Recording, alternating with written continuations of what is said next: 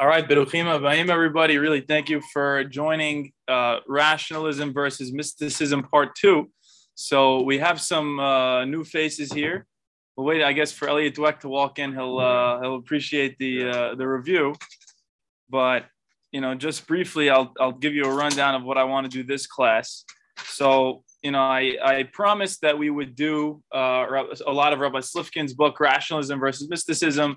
And I'm realizing as I'm reading it that I'm more interested in the mysticism side of stuff, which I guess from last week's class was pretty apparent, than I am in the rationalistic stuff. And just to recap a couple of things we did last week. So we started off last week. We said that there was once a time, there was this master who had philosophy classes, and every day a cat would walk in and he would tie the cat to a tree. And then the next generation, what happened?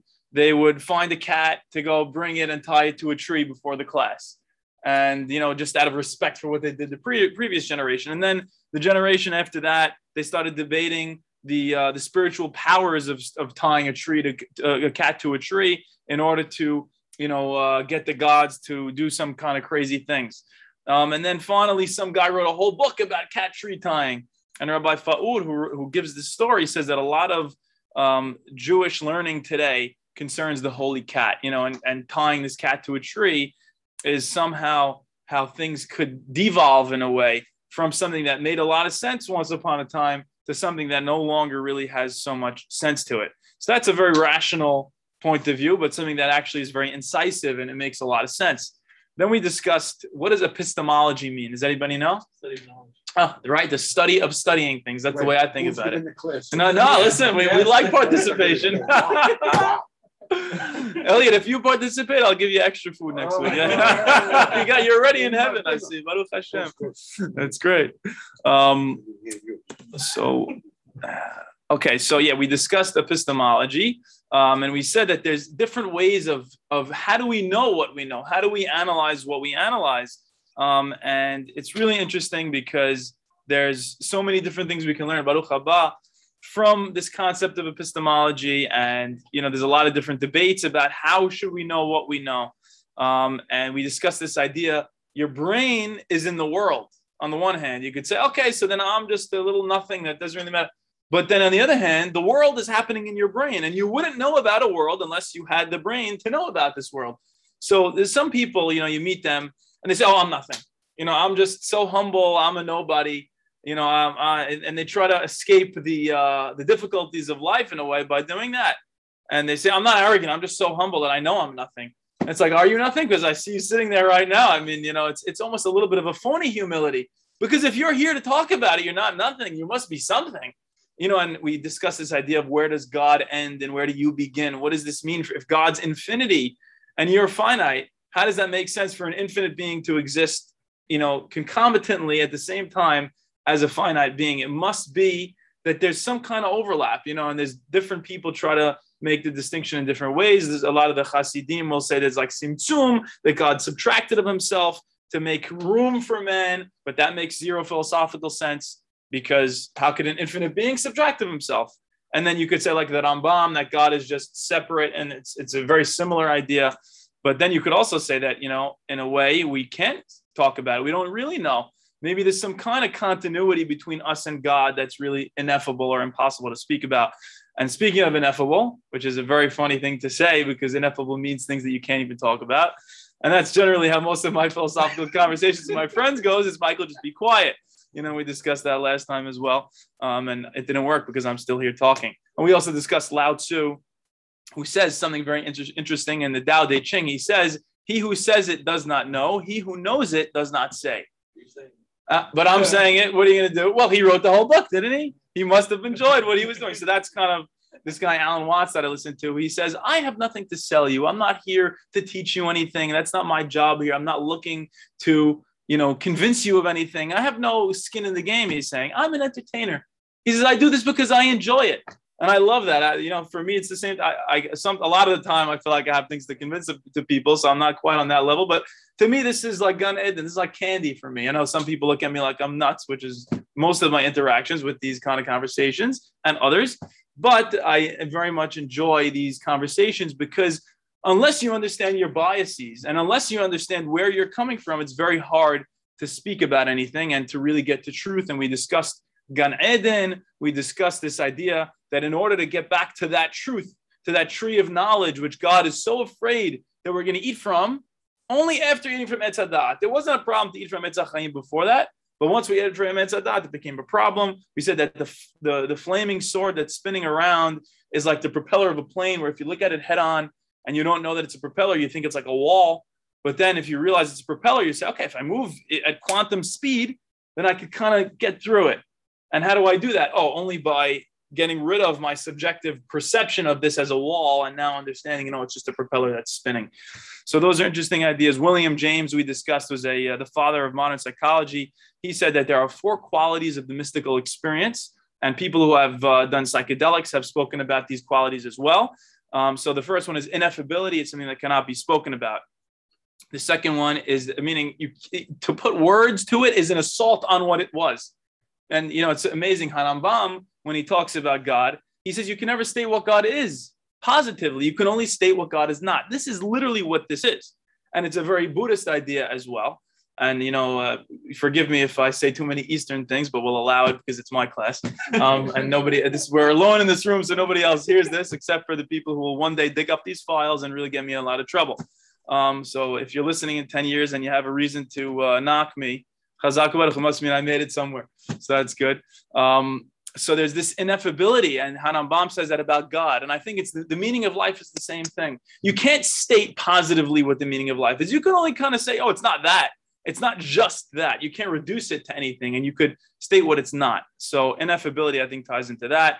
Noetic quality. This one's so interesting.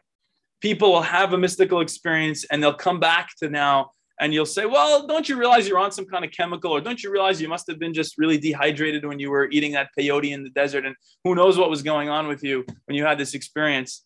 And they'll say, no, I can't put words to it. I can't express it to you, but for some reason, I knew it was true with every fiber of my being, beyond knowledge. I know it more than I know the back of my hand, more than I know knowledge itself. I knew that this was truth. And they said, and there's just no convincing them otherwise. And that's the level of authoritarianism that it has to it, these mystical experiences. And if you're lucky enough to slip into one, that you might have that. And then the other lesser important ones, but it's still important ones, were transiency and passivity, that they're transient and that they're passive experiences. And then we said we were going to discuss some things regarding Rabbi Slifkin's book. But before we do that, I still, I'm enjoying this so much, my ability to just speak about whatever I want. And I think I'm going to pick and choose what I want to say from Rabbi Slifkin. So I want to just share with you a couple of things, building off of what we just discussed, in order to continue to think about these ideas, because I think they're so interesting. And we discussed a little bit last week about the ego, and, it's such a funny thing, because everybody who's trying to have a mystical experience, what are they really doing? They're trying to use their ego to overcome their ego. That's like trying to pull yourself up by your own bootstraps. It's like standing up saying, all right, I'm going to fly. And you just go like this. And, when you're sitting on the airplane and this turbulence, and you start holding the bottom of your chair, it makes absolutely no sense. Or they compare it, somebody who's clinging in this philosophical sense. It's like somebody who's falling off a cliff. And as they're falling, they're like, oh my God, I'm falling. And then they see a rock falling next to them, and they cling to the rock, and they say, okay, this will save me. It's like, don't you realize it's falling at the exact same acceleration as you? Like, it's not going to help you. So it's a funny thing about the ego, I think, is that it's exactly the same way. And, it really, you fall into this pitfall almost of, using something to try to overcome the thing itself. And it's impossible to do that. And that's why I think a lot of the Christian theologians talk about, in order to experience a mystical experience, very often it's something that needs to happen by something called grace. It just kind of happens on its own. It's not something that you can do. And what do you mean by that, Michael? Well, I mean, you can't use your ego to overcome your ego. It's something that you need to kind of slip into.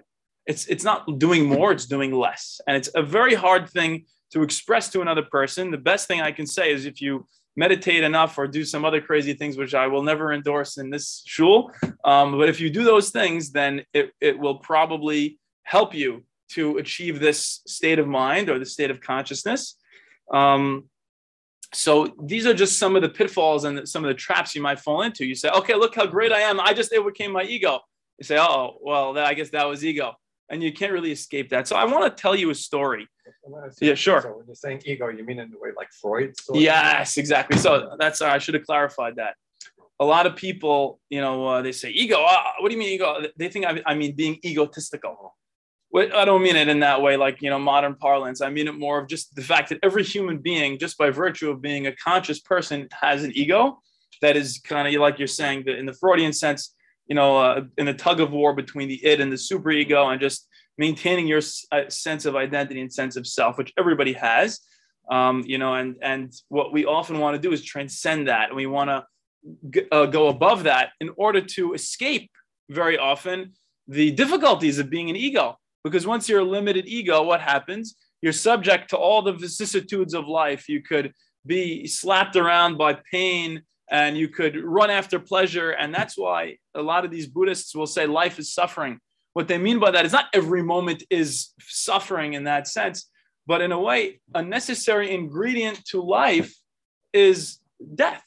So in a way, you can't have this game that we're playing without this yin and the yang. You can't have it without this balance of order and chaos constantly. So it's all around us all the time, no matter where you look. In order to have this plane of existence, this plane of reality, there needs to be this tug of war constantly and this tension between the positive and the negative. And sometimes you're riding the highs and then sometimes you're riding the lows, and you feel like your whole life is just this up and down. Not just bipolar people, all of us have these ups and downs constantly. So what a lot of people are looking for is this escape from that. And the ability to escape from that doesn't mean, first of all, that you don't have pain anymore. Pain is different than suffering. Suffering is getting lost in the pain. Pain is just something that'll happen. But if you identify that pain and just note it, and you say, okay, I'm not the pain, I'm the awareness, and I'm just consciousness. And then there's the pain, or there's the pleasure, or there's the, self-loathing, or there's the hatred, or there's the love. You're putting a distance between yourself and your thoughts, yourself and your emotions, yourself and whatever's happening in consciousness. Because in real reality, say the mystics, you're not what you think you are. You are just pure consciousness. You're the emptiness, the empty space behind your eyes in a way. And if you could prevent yourself from getting lost, which is anybody ever see X-Men, the movie? The movie X-Men, it's a great movie. So there's a lot of them. Professor X, Professor Charles Xavier. He's like the guy in the wheelchair, the bald guy. He's like very wise. And his superpower, I think, is that he could kind of read minds. And he's trying to talk to Jean Grey. He's trying to prevent her. She also has the superpower with her mind, even stronger than him, that she can move things around and all that. And he looks at her, and he's trying to help her. And he's trying to save her. Welcome, Dr. Nasser. So we're talking about X-Men, in case you missed it. I got it. Yeah. And Professor X looks at Jean Grey, and she's like destroying everything in her path. And he says to her, just don't get lost in it. And to me, that was one of the most profound statements in any movie. I'm sure most people just like watch the rest of the movie. For me, I'm still stuck on what did Professor X mean when he said to Jean Grey, don't get lost in it? To me, that was like the most unbelievable thing, because what he's saying is this deep, deep truth of it's okay to be involved in life, and you should get involved in life. And I'm not saying to put a separation between yourself in the sense that you're cold and closed off from reality, but I am saying that it's still good to just notice what's happening and realize you're not your thoughts, you're not your emotions. Those are things that are happening in consciousness. And if you can learn to dwell as that consciousness, things will probably go a lot better for you. You'll be a lot less neurotic, a lot less panicky, and you'll be the kind of person people can rely on in a time of crisis. And you could probably enjoy things even more, because once you're enjoying things, you're not going to be like, oh, what if it's gone the next moment? You'll just enjoy the thing while it lasts, and then you'll let it go. And it's a very difficult thing to impress upon Westerners, because we're in this rat race so much. But if we would be spending so many hours meditating, maybe we would be able to cultivate this more. So this is something I try to do. I have my short periods of meditation, and it helps me, it helps me to dwell as consciousness. So that was a long-winded recap and a bit of an addition. Anybody have any questions so far or comments? Okay. If not, well, I'll tell you this story. And now this story to me is so beautiful because it says to me the way that we should deal with our egos. A lot of us like to look at the ego and we say, I want to kill the ego. Everyone says, my friends kill me when I talk about ego death all the time. And I'm enamored about ego death. And they say, enough with the ego death stuff. And I'm realizing how right they are, because it's not just about, everyone wants to transcend the ego. But I think there's a way of befriending the ego. And there's this idea, there's a lot of paradoxes to what we're talking about. There's something called effortless effort. If you want to achieve this state of, higher consciousness or transcendence of the ego, you can't use the ego to do that. So you have to do it effortlessly. So it's called effortless effort. That's the way they call it. And I'll tell you this story, which I think is a really beautiful metaphor for how to deal with the ego. So buckle your seatbelts, as it's going to be a few minutes of this story. The train clanked and rattled through the suburbs of Tokyo on a drowsy spring afternoon. Our car was comparatively empty, a few housewives with their kids in tow, some old folks going shopping. I gazed absently at the drab houses and dusty hedgerows. At one station, the doors opened, and suddenly the afternoon quiet was shattered by a man bellowing violent, incomprehensible curses. The man staggered into our car. He wore laborer's clothing, and he was big, drunk, and dirty. It sounds exactly like the subway, only it's in Tokyo. Screaming, he swung at a woman holding a baby. The blow sent her spinning into the laps of an elderly couple. It was a miracle that she was unharmed. Terrified, the couple jumped up and scrambled toward the other end of the car. The laborer aimed a kick at the retreating back of the old woman, but missed as she scuttled to safety. This so enraged the drunk that he grabbed the metal pole in the center of the car and tried to wrench it out of its stanchion. I could see that on his hands was cut and bleeding. Sorry, one of his hands was cut and bleeding. Typo. The train lurched ahead, the passengers frozen with fear. I stood up. I was young then, some 20 years ago, and in pretty good shape. I'd been putting in a solid 8 hours of Aikido training nearly every day for the past 3 years. I like to throw and grapple. I thought I was tough. Trouble was, my martial skill was untested in actual combat. As students of Aikido, we were not allowed to fight. Aikido, my teacher had said again and again, is the art of reconciliation. Whoever has the mind to fight has broken his connection with the universe. If you try to dominate people, you're already defeated. We study how to resolve conflict, not how to start it. I listened to his words. I tried hard. I even went so far as to cross the street to avoid the chimpira, the pinball punks who lounged around the train stations. My forbearance exalted me. I felt both tough and holy. In my heart, however, I wanted an absolutely legitimate opportunity whereby I might save the innocent by destroying the guilty. This is it, I said to myself, getting to my feet. People are in danger. And if I don't do something fast, they will probably get hurt. Seeing me stand up, the drunk recognized the chance to focus his rage. Aha! He roared. A foreigner! Like, you gringo. I don't know why I had to add that. You need a lesson in Japanese manners. I held on lightly to the commuter strap overhead and gave him a slow look of disgust and dismissal. I planned to take this turkey apart, but he had to make the first move. I wanted him mad, so I pursed my lips and blew him an insolent kiss. All right, he hollered. You're going to get a lesson. He gathered himself for a rush at me. A split second before he could move, someone shouted, "Hey!" It was ear-splitting. I remember the strangely joyous, lilting quality of it, as though you and a friend had been searching diligently for something, and he suddenly stumbled upon it. Hey! I wheeled to my left. The drunk spun to his right. We both stared at a little old Japanese man. He must have been well into his 70s. this tiny gentleman sitting there immaculate in his kimono. He took no notice of me, but beamed delightedly at the laborer, as though he had a most important, most welcome secret to share. "Come here," the old man said in an easy vernacular, beckoning to the drunk. "Come here and talk with me." He waved his hand lightly. The big man followed as if on a string. He planted his feet belligerently in front of the old gentleman and roared above the clinking wheels. "Why the hell should I talk to you?" The drunk now had his back to me. If his elbow moved so much as a millimeter, I'd drop him in his socks. The old man continued to beam at the laborer. "What you been drinking?" he asked, his eyes sparkling with interest. "I've been drinking sake," the laborer bellowed back, "and it's none of your business." Flecks of spittle spattered the old man.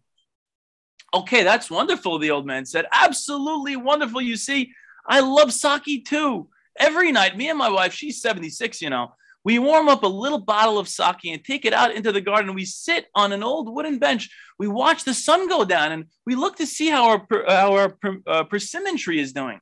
My great-grandfather planted that tree, and we worry about whether it will recover from those ice storms we had last winter. Our tree had done better than I expected, though especially when you consider the poor quality of the soil. It is gratifying to watch when we take our sake out and go out to enjoy the evening. Even when it rains," he looked up at the laborer, eyes twinkling. So you see what he's doing? He's distracting him.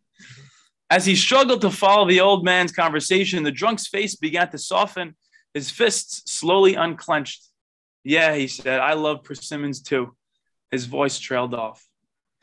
"Yes," said the old man, smiling, "and I'm sure you have a wonderful wife." "No," replied the laborer, "my wife died." Very gently, swaying with the motion of the train, the big man began to sob. "I don't got no wife. I don't got no home. I don't got no job. I'm so ashamed of myself." Tears rolled down his cheeks. A spasm of despair rippled through his body. Now it was my turn. Standing there in well-scrubbed, youthful innocence, my make this world safe for democracy righteousness, I suddenly felt dirtier than he was. Then the train arrived at my stop. As the doors opened, I heard the old man cluck sympathetically. My, he said, that is a difficult predicament. Indeed. Sit down here and tell me about it. I turned my head for one last look. The laborer was sprawled on the seat, his head in the old man's lap. The old man was softly stroking the filthy, matted hair.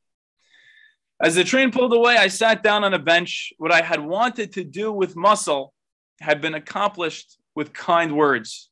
I had just seen Aikido tried in combat, and the essence of it was love. I would have to practice the art with an entirely different spirit. It would be a long time before I could speak about the resolution of conflict. So I think this is such a moving story because, it's hard for me to really express it well. But there's something so interesting about this because we all struggle with evil. We all struggle with suffering. We all struggle with people that we think are evil or think that are doing evil things.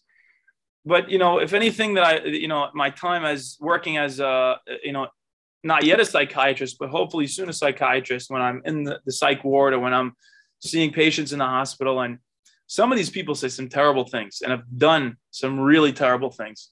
But if you need any kind of understanding, you just sit down with them for 20 minutes and you start to hear their story and you start understanding where they're coming from. And, I don't know how to understand free will either. It's such a difficult concept, but you start getting a glimpse into where people are coming from. And I'm not saying we should ever excuse evil, but I am saying that we should start bringing more understanding to evil in other people, evil in the world, and evil in ourselves.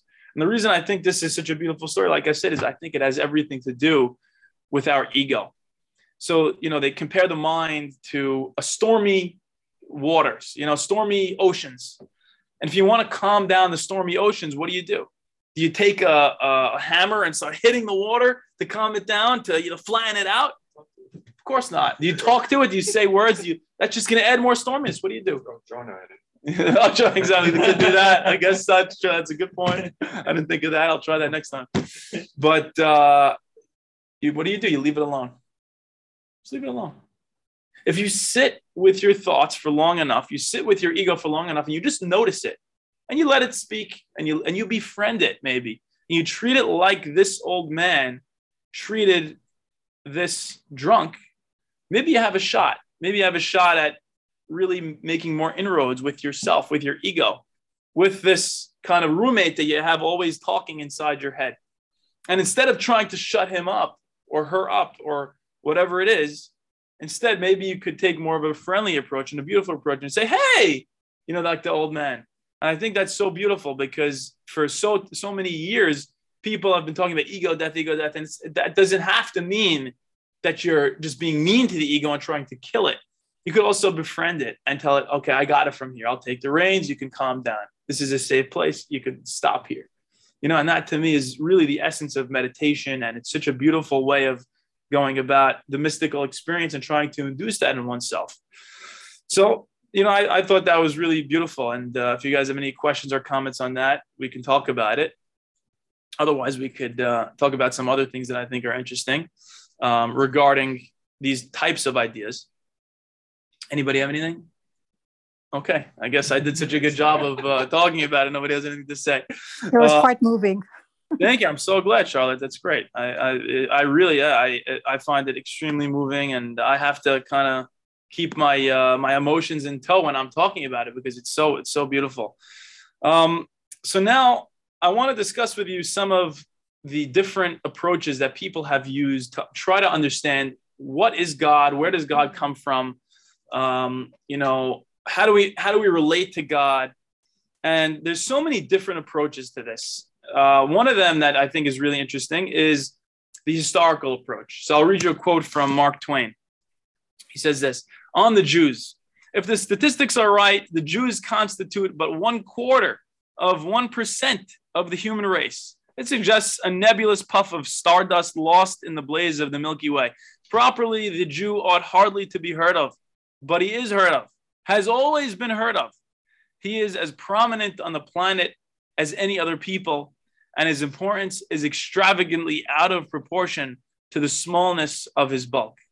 His contributions to the world's list of great names in literature, science, art, music, finance, medicine, and abstruse learning are also very out of proportion to the weakness of his numbers. He has made a marvelous fight in this world in all ages and has done it with his hands tied behind him. He could be vain of himself and be excused for it. The Egyptians, the Babylonians, and the Persians rose, filled the planet with sound and splendor, then faded to dream stuff and passed away. The Greeks and Romans followed and made a vast noise, and they were gone. Other people have sprung up and held their torch high for a time, but it burned out, and they sit in twilight now and have vanished. You know that famous poem, Ozymandias? It's actually an episode title of Breaking Bad. Doc, you know that one? Yeah. It's funny. Yeah, I guess we think alike. It's amazing. You were just thinking about it. I'm honored. And the King of Kings, something you almighty in despair or something. That's right. It's let me pull it up. I could actually do that now. Ozymandias. Such a great poem. Yeah. By Percy Shelley.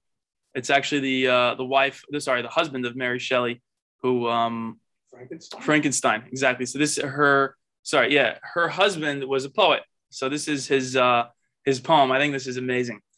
It's funny. I'm giving you right now a poem within a quote that I'm all over the place, but forgive me. I think it's very interesting. I met a traveler from an antique land who said, 2 vast and trunkless legs of stone stand in the desert. Near them on the sand, half sunk, a shattered visage lies. We actually read this in Ms. Robinson's class, whose frown and wrinkled lip and sneer of cold command tell that its sculptor well those passions read. Right, so he's stumbling upon a statue buried in the sand, an ancient statue with like a big face, which yet survives, stamped on these lifeless things, the hand that mocked them and the heart that fed. And on the pedestal, these words appear: my name is Ozymandias, King of Kings. Look on my works, ye mighty, and despair. Nothing beside remains. Round the decay of that colossal wreck, boundless and bare, the lone and level sands stretch far away. Isn't that unbelievable? It's the conceit of the human ego that we think that we matter so much, and we think that we could build all this stuff and we could kind of survive against all odds. And this guy is saying, look at all the stuff that I built, and tremble before it. And there's nothing left other than that quote. Exactly. You have to kind of balance. You don't want to be too much that way, but you also don't want to be a phony, unholy. You don't want to be somebody who's like, oh, I'm nothing. I'm just a humble old nothing. So you have to kind of balance the two, and you can't escape it. No matter which way you turn, you meet different kinds of people that will go one way or the other to an extreme, and you just kind of have to still the mind. And, that's the beauty of Rabbi Tarfon, they say. I'll say one thing that's Jewish. Rabbi Tarfon would walk around with two different things in his pockets. One pocket would say, B'shvili nivra ha'olam. For me, the world was created. The other pocket, it would say, Anochi afar va'efir. Like Abraham says in this week's parasha, I am but dust and ashes. And it's the balance between those two radical views that made the Bitarfon. That's what the Gemara seems to be saying. And that's what we should be thinking. They're not contradictory. I agree. No, meaning literally God, man was created from the dust of the earth, and the earth was created for man. They're one and the same. The statements are both true. I agree. And that's what we discussed last week, is that the right brain, the right hemisphere of the brain is better at dealing with paradoxes and contradictions than the left hemisphere. Left hemisphere is so analytical, can't handle contradictions, but the right hemisphere can sit with them and can sit with the idea that I'm a limited human, but I'm also a manifestation of God at the same time. I'm finite, but I'm also infinite. How could it be? Well, it is. That's kind of the way that it is. And just to round out the Mark Twain quote, the Jews saw them all. So you could think about all the Ozymandiases and all those unbelievable Ashur, Bavel, Paras, Yavan, Roma, no matter what it is. The Jews saw them all, survived them all, and is now what he always was, exhibiting no decadence, no infirmities of age, no weakening of his parts, no slowing of his energies, no dulling of his alert but aggressive mind. All things are mortal but the Jews. All other forces pass, but he remains. What is the secret of his immortality? It was in 1897 he said that, and that's unbelievable to me, because a lot of people look at this and they say, well, there's something very unique about the Jewish people. And I think Rabbi Yehuda HaLevi was very known for seeing a lot of depth and a lot of beauty and seeing God, not like Harambam. Harambam looked for God in the philosophical realm and trying to prove God rationally.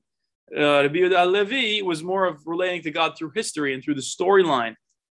And, for many years, I struggled with that. I said, it's a little ridiculous to try to say, oh, we're special, we're the chosen people. I think it's beautiful to say we're chosen in order to help people. I always make this analogy. Does a second grade teacher look back at her second grade and say, you fools, I'm chosen to be better than all? No, I'm chosen because I have a job to do. I have a job to teach all of you. And that's kind of like the Mamlechet Kohanim V'Goy Kadosh idea that Am Yisrael is supposed to be that. So I think that's a wonderful way of looking at it. And I don't think anything's wrong with that. But I think even more than that, I think Rabbi Yehuda HaLevi's onto something. Because even if it's not absolutely true, and it's not absolutely true that, okay, you could prove God now through Am Yisrael being so amazing. Jordan Peterson quotes this study that Jewish people, Ashkenazi Jewish people, are one standard deviation ahead of everybody else in terms of IQ. So they're 15 IQ points.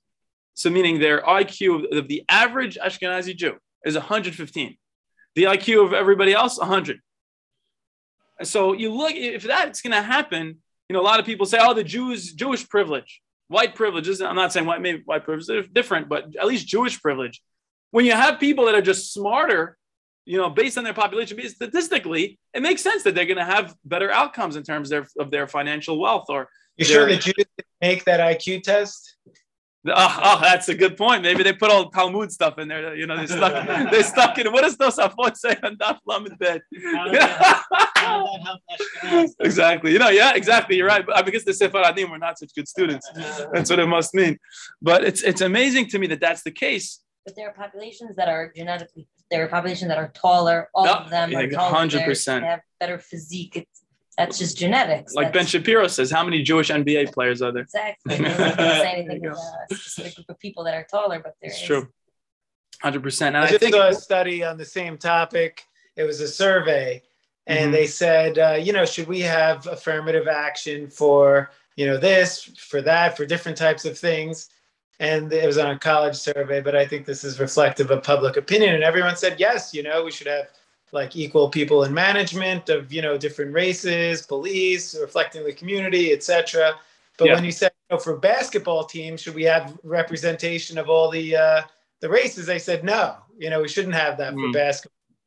So sports. Yeah. It's kind of a catch-22 when you kind of catch them in that, you're right. I agree with you. And one other point that I want to make from on this idea, Jonathan Haidt has a great book, The Righteous Mind, and also The Happiness Hypothesis. And throughout these books, he talks a lot about differences between right-wingers and left-wingers. And left-wingers love this universalism. And it's so beautiful. What does John Lennon say, Stephen, right? What if there's no countries, right? What if there's no people? What if there were no separations between all of us? And, it rubs a lot of us the wrong way when certain people are too prideful of their people, and like people are so ethnocentric and it could border on racism a lot of the time if you're so pro-Jewish and you see Jews as so special, and you say, all right, so everybody else is just lousy and they're just kind of secondary. They're like the worst form of it is people say, oh, they're going to beg to be our slaves one day. I don't know what the Midrash meant by that, but I guess I think there should be some kind of interpretation and be taken in its context rather than just claiming that as that's the foreign policy of the Jewish people for eons and forever and ever and ever. I think that's absurd. But the beauty is that it doesn't have to be to that extreme of universalism only, because when you're so universal and you don't allow for peoplehood, you lose a certain beauty of the nuances of difference, that there's a particularism to tribalism, and there's nothing wrong with it. As long as you kind of keep it in check in a certain way, there's a balance. There's a beauty in Jewish pride. There's a beauty in having a tradition that you care about and saying, my grandfather Abraham stood for Tzedakah Mishpat, let me do the same thing. So I think that's just a beautiful idea. And I think Rabbi Yehuda Levi, in that way, I really can relate to him, that I can find God through my tradition in that way, not in a philosophical, not in a philosophical absolute way that you need to prove God through history of the Jewish people. I think if you do that, you're barking up the wrong tree. But if you say, let me open my heart to the beautiful stories that my ancestors are regaling me with. So that's something that I think is the key point here, that the path towards God is not through only the intellect and the left brain. I think there's a place for that. But if that's your only way of, relating to reality, then you got a problem, because there's also the right brain. There's also the relational part of the human being, like Genesis 1 and 2 has, man as majestic man in Genesis 1 versus man as relational kind of a man in Genesis 2. The point is we're supposed to be at the balance place between these two. And if you use your heart to understand God through history, that's a totally different thing than using your intellect to prove God through history. So I think that's just an interesting idea. Now I want to discuss with you a quote from Einstein that my Rabbi Rav Gedalia put on his website, The 4 Questions of Judaism. I highly recommend you check it out if you are interested in some of these ideas. He has unbelievable articles about a whole variety of different things. I think Dr. Nasser checked it out a couple of years ago and really liked it. So this is the quote that he brings down from Einstein. I'm quoting it like it's Gemara. Mystery is not restricted to whodunits. It is waiting for us all, lurking in hidden corners and blazing in the sunlight. It is found both in mathematical equations and in the eyes of a loved one. The starry sky shines with it, but only if one is willing to look and listen. Who isn't captivated by the aura of mystery? Who doesn't crave that feeling of wonder, that sense of beauty that defies description and explanation? Why don't we seek it more? Why are we so often resistant to its call? The call of mystery, right? The most beautiful experience we can have is the mysterious. It is the fundamental emotion that stands at the cradle of true art and true science.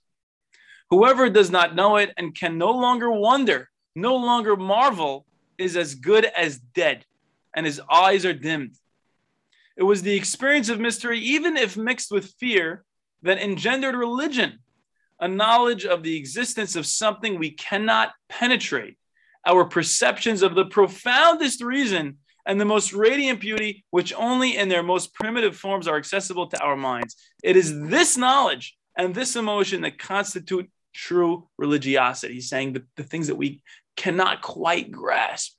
And I don't think it's just God of the gaps that he's talking about, which means, oh yeah, God is those things that are no longer able to be explained. Like the Egyptians said, oh, Etzba Elohim he, when it was something that their mechashefim couldn't do. Rabbi Sachs has a great article on that, how a lot of people, they try to say, oh, the flagellum of a bacterium proves God because we can't explain it through natural selection. It's like, oh, really? You find God in that little one corner, but everything else is not God? Like, it's just an absurd tree to bark up. So I don't think he's saying. So what if we found out what that was for, then exactly, and we could probably one day find the mechanism for how a flagellum produced. I don't think it was the one thing that God said, I got you. You know, if you find the God in that, it has a lot to do with the way your parents raised you, or maybe your older brother, like mine, did played a lot of tricks on you, or something like that. Because if that's the way you view God, there's some kind of complex going on. But if you need a psych referral, come to me in a few years. So this is so amazing that he's saying there's this ability of mystery to open us up to a different way of thinking.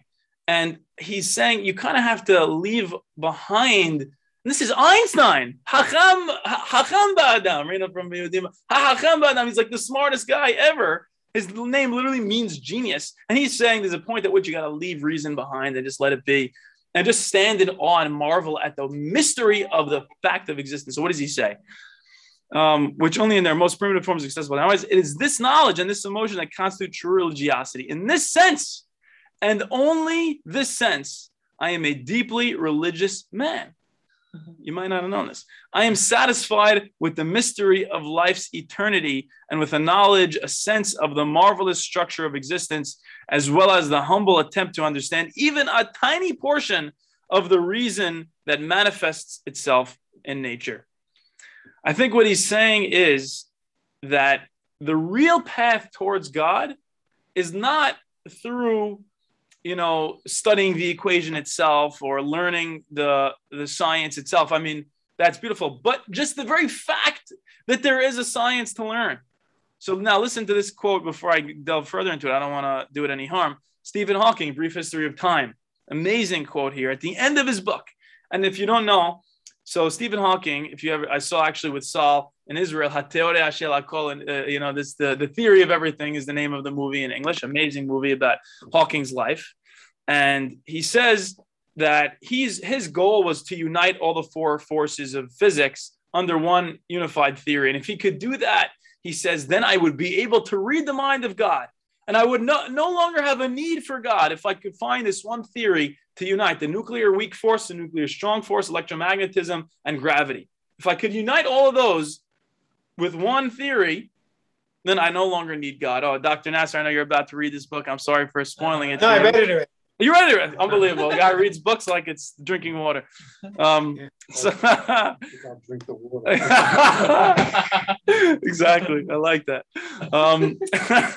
So he says, now listen to what he says at the end of the book. So he was an atheist, but maybe. So first of all, he failed. Yeah. He couldn't do it, just to be clear. Yeah. So say it again, Doc. Yeah, Just to be clear here, he failed. Exactly. He did fail. Right. He failed. We still don't have a unified theory of everything. He didn't get one. But that doesn't mean that one day, if string theory, which I'm reading now is amazing, that could be the unified theory, that doesn't mean that we no longer need this idea of a God, because Hawking is not, he's an atheist to what a lot of people would call God. But in my view, he's really not an atheist. He's more in line with my thinking than most, than what I would say. I would look at other religious people and I would say I agree more with Hawking on this philosophical point. Please don't take that soundbite out of context. So, yeah, exactly. Well, this shul I won't get kicked out of, maybe. But other shuls I'll get kicked out of. Listen, yeah, I don't want to, exactly. Thank you. But Hawking makes this unbelievable statement. What does he say? Even if there is only one possible unified theory, it is just a set of rules and equations. What is it that breathes fire into the equations and makes a universe for them to describe? The usual approach of science of constructing a mathematical model cannot answer the questions of why there should be a universe for the model to describe. Why does the universe go to all the bother of existing? That, to me, is where I find God. That question, really, it's all you need. Why should there be something rather than nothing? And so this reminds me of Rabbi Sachs. And, we read a lot of books that all kind of say the same thing. But remember, the meaning of the system cannot be found within the system. So we could look and we could learn every little thing about the laws of the universe. And maybe we will. Maybe we will become so advanced, we'll understand black holes, we'll understand the Big Bang, we'll understand the singularity, we'll find out that there's a multiverse, we'll have these equations, we'll be able to travel, interstellar, wormholes, the whole deal. But we still won't know why we were here. We're still going to have that quest for what is the purpose. That is something that, it's like you just said with the spiritual experience, you can describe it, you can think about it, you may have brief, moments of clarity, but it is something that is just, you can't keep it, you can't, it's not achievable. It's something we're always striving for. And, it kind of makes it not funny, but I guess you can poke fun at those with a rigorous mindset that, oh no, the world has to be 5,000 years old. Oh no, the dinosaurs, it's not, I don't see it in the black and white, so they can't exist. If the dinosaurs exist, that's an affront to God. If the world is older, then how could we believe in God? If we can fly, in a plane like the birds, then we're not natural humans. Humans weren't meant to do that. So, whatever, or however, the traditionalists kind of seek to constrain us because they say, you don't want to be too much like God. You don't want to step on God's footsteps. You want to be, stay in your lane. I don't know if you kind of get what I'm saying, but at the end of the day, it doesn't really matter. We can continue to expand our minds and our knowledge and have a better understanding of the universe, but it doesn't have to detract from our spirituality. And Hawking's and Einstein are perfect examples of that. They still had, yes, okay, maybe, they weren't going to synagogue or whatever, ritual observance, but, that's not the only way of worship, in my opinion, anyway. 100%. I agree. And it's like they always say, if God is the author of the Torah and he's also the author of the world, then why not engage in the world and see God in that world? And I think that's the way to do it. And you said Rabbi Sachs. I was thinking of Rabbi Heschel, Rabbi Abraham Joshua Heschel, who has this idea of radical amazement, where he says that in every given moment, the proper response to existence is, oh my God, I can't believe there's something. Now, why don't we do that? Because we're so used to it all the time. But in an ideal world, we would be able to just be radically amazed all the time, just at the very fact of existence itself. Because it didn't have to be this way. And there's this idea from Natan Aviezer. He says, let me take out $1 from my pocket and I look at it and I say the serial number is QX745, whole long serial number. I say, what was the chances it would be that serial number? Oh my God. Well, it's like you just read it off. The chances were 1 in 1 because you just read off that serial number. And it's like, okay, so that's very often how people try to look at this stuff, and they try to prove God through saying, look, this is a retrospective argument.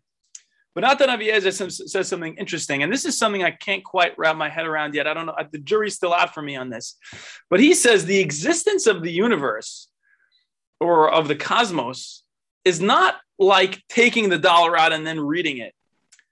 Because of what we know about physics, of just 6 numbers and all that stuff, he's saying, it's like me saying, Stephen, the next $1 you're going to take out of your pocket is going to be WX7Q564889.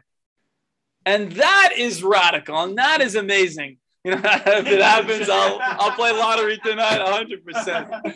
Somebody's got to give me money for that. But so he says that the existence of the universe is more like that. That it's just intuitively. You look at it and say, what's going on here? Hold on a second. I know. So we're being had. Something's going on here. There's something happening that we're not quite. It's so imminent to what's going on at this very moment. And that's why there's this technique. Some people try to point this way. And like you say, or what is it pointing to? It's pointing to that empty space behind yourself. And you try to there's these different mechanisms that people try to use for sudden enlightenment, just to realize that the very fact of there being something is already all you need to know regarding this incredibleness of what's going on. And, the Stoics have a beautiful meditation that they do, which is called negative visualization, that at any given moment, you can just imagine that something you really care about or everything, imagine it's not there, and then restore it to its existence and see how much you appreciate that it's there. It's a beautiful way of relating to reality, or they have perspective retrospection, which is you look to the future and you say, and one day in the future, right now, is going to be the good old days. So I'm going to look at back and say, you remember those days in Sephardic when I used to give classes and I used to say whatever the heck I wanted and nobody put me in Harim yet? That was a great time. I really enjoyed it, and it's such a funny thing to be able to do. And there's these little techniques that we can use to just remind ourselves subtly in any given moment, like, hey, this is pretty wild. It's pretty radical that there is something rather than nothing. And I think part of, cultivating an understanding of what it means to be a human being or what it means to be around, you're kind of missing something if you don't address all this stuff. And it's funny because this is like pre-ABCs, what I'm discussing right now. It's so prior to anything else that you probably would learn in another class. And yet I enjoyed it so much because it helps me relate to the world with more awe and with more mystery and with more beauty. And I invite you guys to do the same, I think we're running out of time, but until the rabbi stops me, but there's such a beauty to being able to live out your life this way, and I'll end with this. Rabbi Shalom Karmi, I read a great pamphlet of his a few years ago, about 22 pages. He's a rabbi in YU. And he says, one of his students went off the derech. One of his students decided that he's no longer going to be religious. Sorry, no, he's orthoprax. He decided he doesn't believe in any of this stuff, but he continues doing the things, but he doesn't want to do them anymore. He doesn't want to practice Judaism anymore because he logically figured out that there's all, it's not absolute truth. That was his claim. And Rabbi Karmi writes a beautiful letter back to the student saying, Mr. Student, you're using only these logical faculties of your mind, but what about the emotional faculties? What about the logic of the heart that you're failing to talk about? And he's using logic to prove this to the student. He's saying, listen, you're trying to say that the brain is this amazing thing that logic is producing, but at the end of the day, the whole brain evolved as a package deal, the entire brain. So if you're going to use one part of the brain as a means for truth, then you have to take it as a package deal and use all the parts of the brain as a means to truth, because the brain is not an absolute truth seeker. It evolved for propagating the existence of the species. So if you're going to leave out these other faculties of the brain, like emotion and the heart and things like that, you're not doing justice to real truth.